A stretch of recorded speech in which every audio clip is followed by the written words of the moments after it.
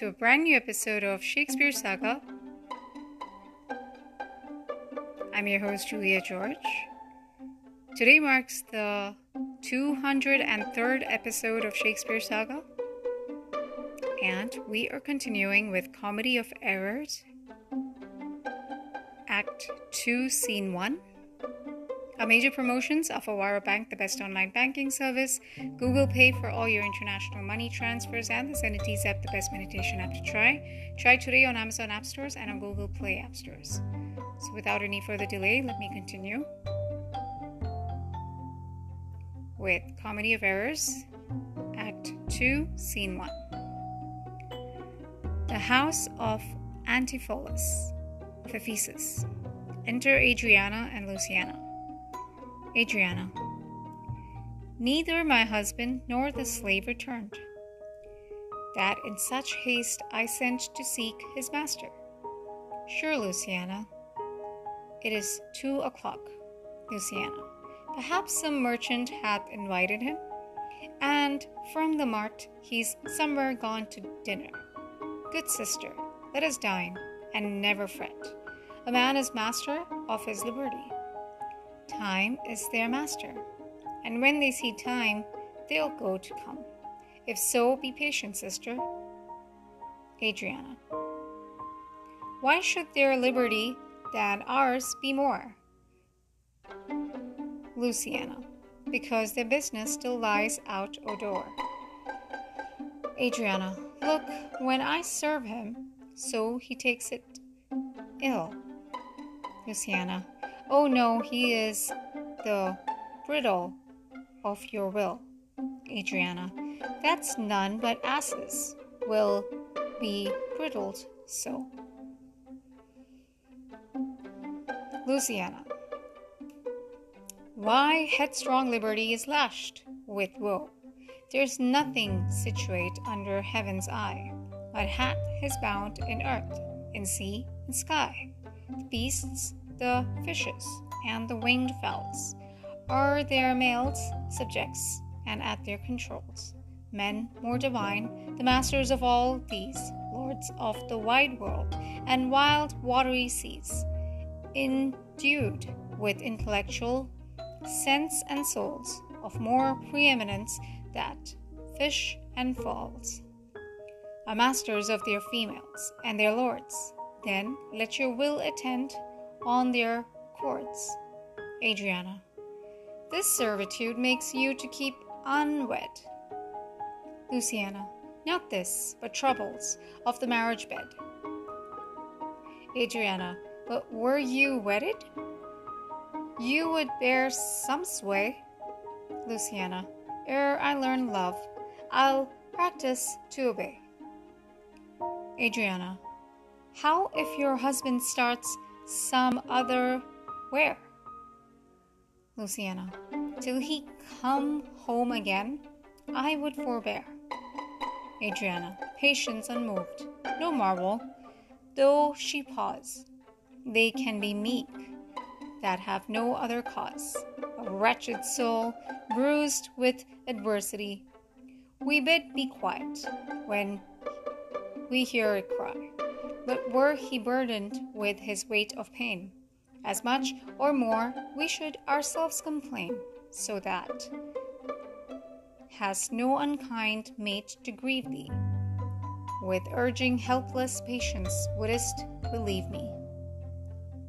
If thou live to see like right bereft, this full-begged patience in thee will be left. Luciana. Well, I will marry one day, but to try, here comes your man. Now is your husband nigh. Enter Dormio of Ephesus. Adriana. Say, is your tardy master now at hand? Dromio. Nay, he's at 2 hands with me, and that my 2 years can witness. Adriana. Say, didst thou speak with him? Knowest thou his mind? Dromio. Aye, he told his mind upon mine ear. Reshrew his hand. I scarce could understand it. Luciana spake he so doubtfully, thou couldst not feel his meaning. Dromio.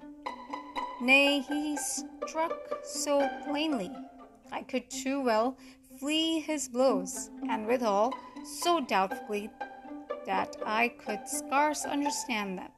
Adriana. But say, I prithee, is he coming home?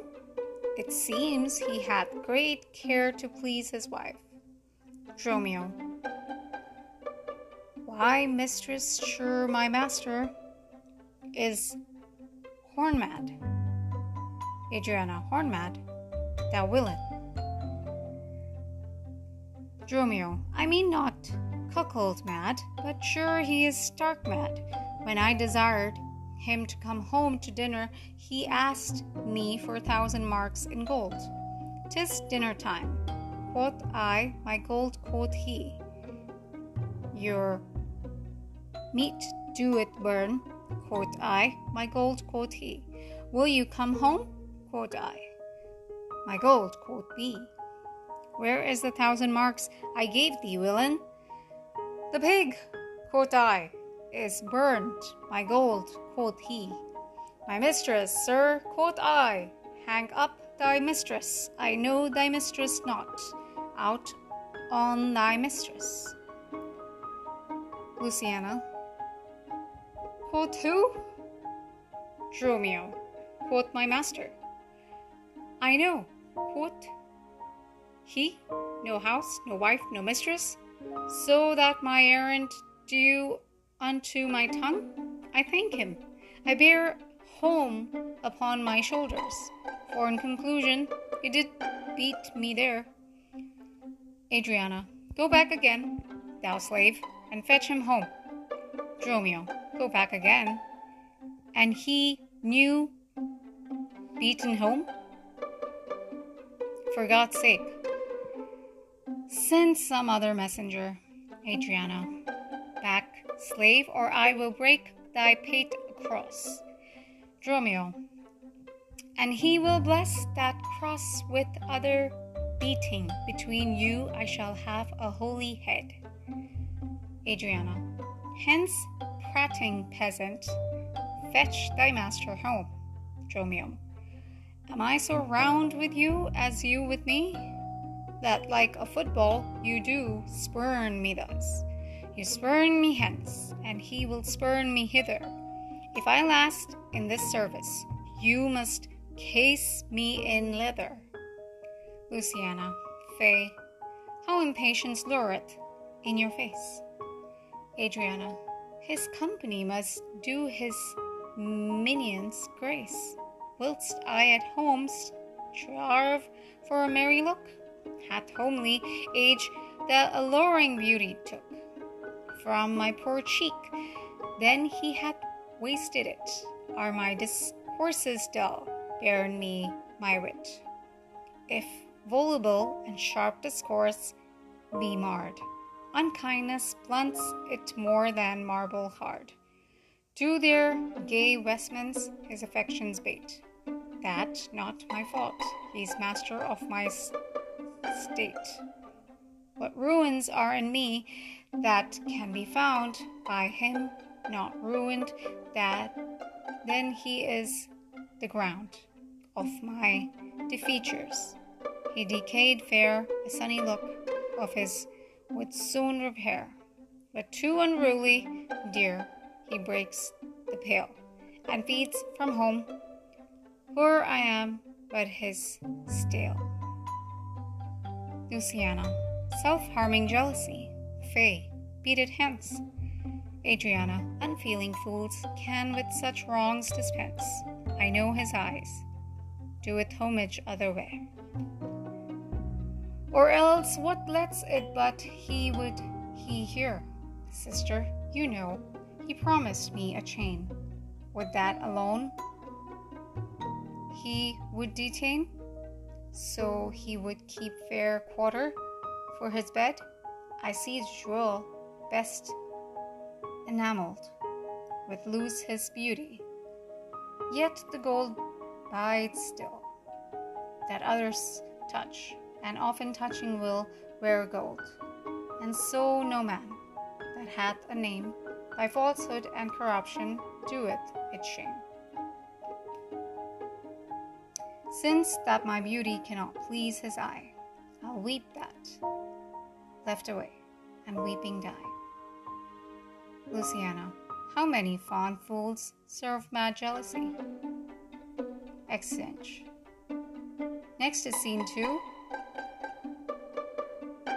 of Act 2. We'll continue that in another episode. Appreciate the listens. That's it for this one.